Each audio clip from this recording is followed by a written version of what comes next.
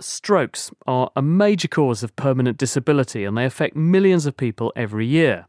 The cause is usually a lack of blood flow to one part of the brain, which destroys the affected brain area and robs the victim of the ability to perform whatever tasks that brain area used to process. But an electrical current applied to the head for a short time, even years after a stroke, appears to be able to open up new circuits in the brain, restoring some of the lost abilities, as Oxford University's Heidi Johansen-Berg has been finding. Well, there'd been a lot of interest over the preceding sort of 10 or 20 years in a new brain stimulation method. So this method called transcranial direct current stimulation, or TDCS, which is just a way of stimulating the human brain non-invasively, so through the scalp. And there'd been a lot of interest in how this method might change the way the brain learns in particular.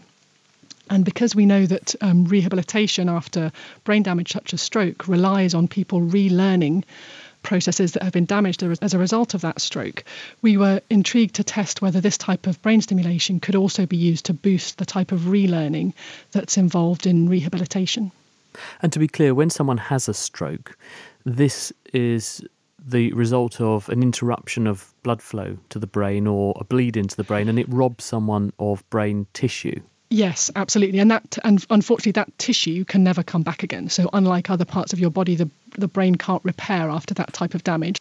But what's becoming increasingly clear is that the rest of the brain, the intact parts of the brain, can, to some extent, compensate for that damage. So they can change the functions that they perform to try to enable that individual to recover. And we call that process plasticity. I suppose one could say a good analogy would be if a main road were blocked, then you could set up a diversion and you could send the traffic round a different route. They'd get where they needed to go A to B, but they're not taking necessarily the most direct route there. Exactly. So the brain is finding alternative pathways to complete the same task. And obviously there's limits to how much one can do that, but many patients show some degree of recovery, which is partly through that sort of rerouting or compensation. And so we were aiming to try to boost that. And how did you try and boost it? What did you do and who were you studying?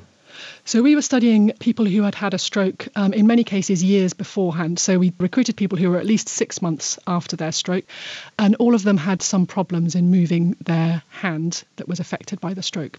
And what we did was enrol those individuals in a 2-week movement training program. So each day they spent some time with a movement trainer who would help train that affected hand. But then the key part of the experiment was that while they were receiving that training, we wired them up to a brain stimulator. And half the patients received brain stimulation while they were having the training, and half of them were wired up to the stimulator in the same way, but we didn't turn the stimulator on.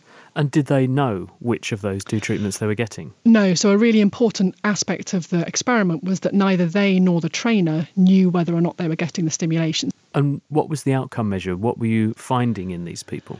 We tested how well these individuals could use their hand and arm. Some of them tested very basic properties like how hard they could squeeze, turning over cards or picking up cups or stacking cups. So we had various standardized clinical tests which are used to quantify how good people's arm or hand function are.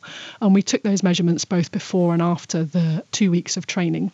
And was there a difference between the two groups? Yeah, so what we found was that both groups actually improved quite dramatically with this intensive 2 weeks training, and that's interesting in itself. But then what we were most interested in was that there was a difference between the people who'd received the brain stimulation and those who'd been in the control group. So on 2 of our tests, they both showed that there were greater benefits in the individuals who'd received the brain stimulation while they were being trained. And what was particularly striking was that when we got them back again 3 months later, that beneficial effect in the stimulation group was still present. And do you have any idea how it's having this effect? If you look at the brains of these people before and after with a brain scanner, for example, can you see any difference? Yeah, so we did do that in this experiment. We looked both at brain function, so how the brain was active when these people were moving their hand that had been affected by the stroke, and we also looked at brain structure. And what we found from that was that the group who received the brain stimulation had greater activity in the motor parts of the brain in the stroke-affected hemisphere after the therapy. So it seemed that the stimulation was working in part by increasing the recruitment of those motor-related areas in the stroke-affected side of the brain. So these would be areas that are intact. The areas that have been directly damaged by the stroke, unfortunately, can't ever recover. But there are other areas involved in movement in the same hemisphere of the brain as the stroke. And it seemed that through the stimulation and the training, we could increase the activity in those areas.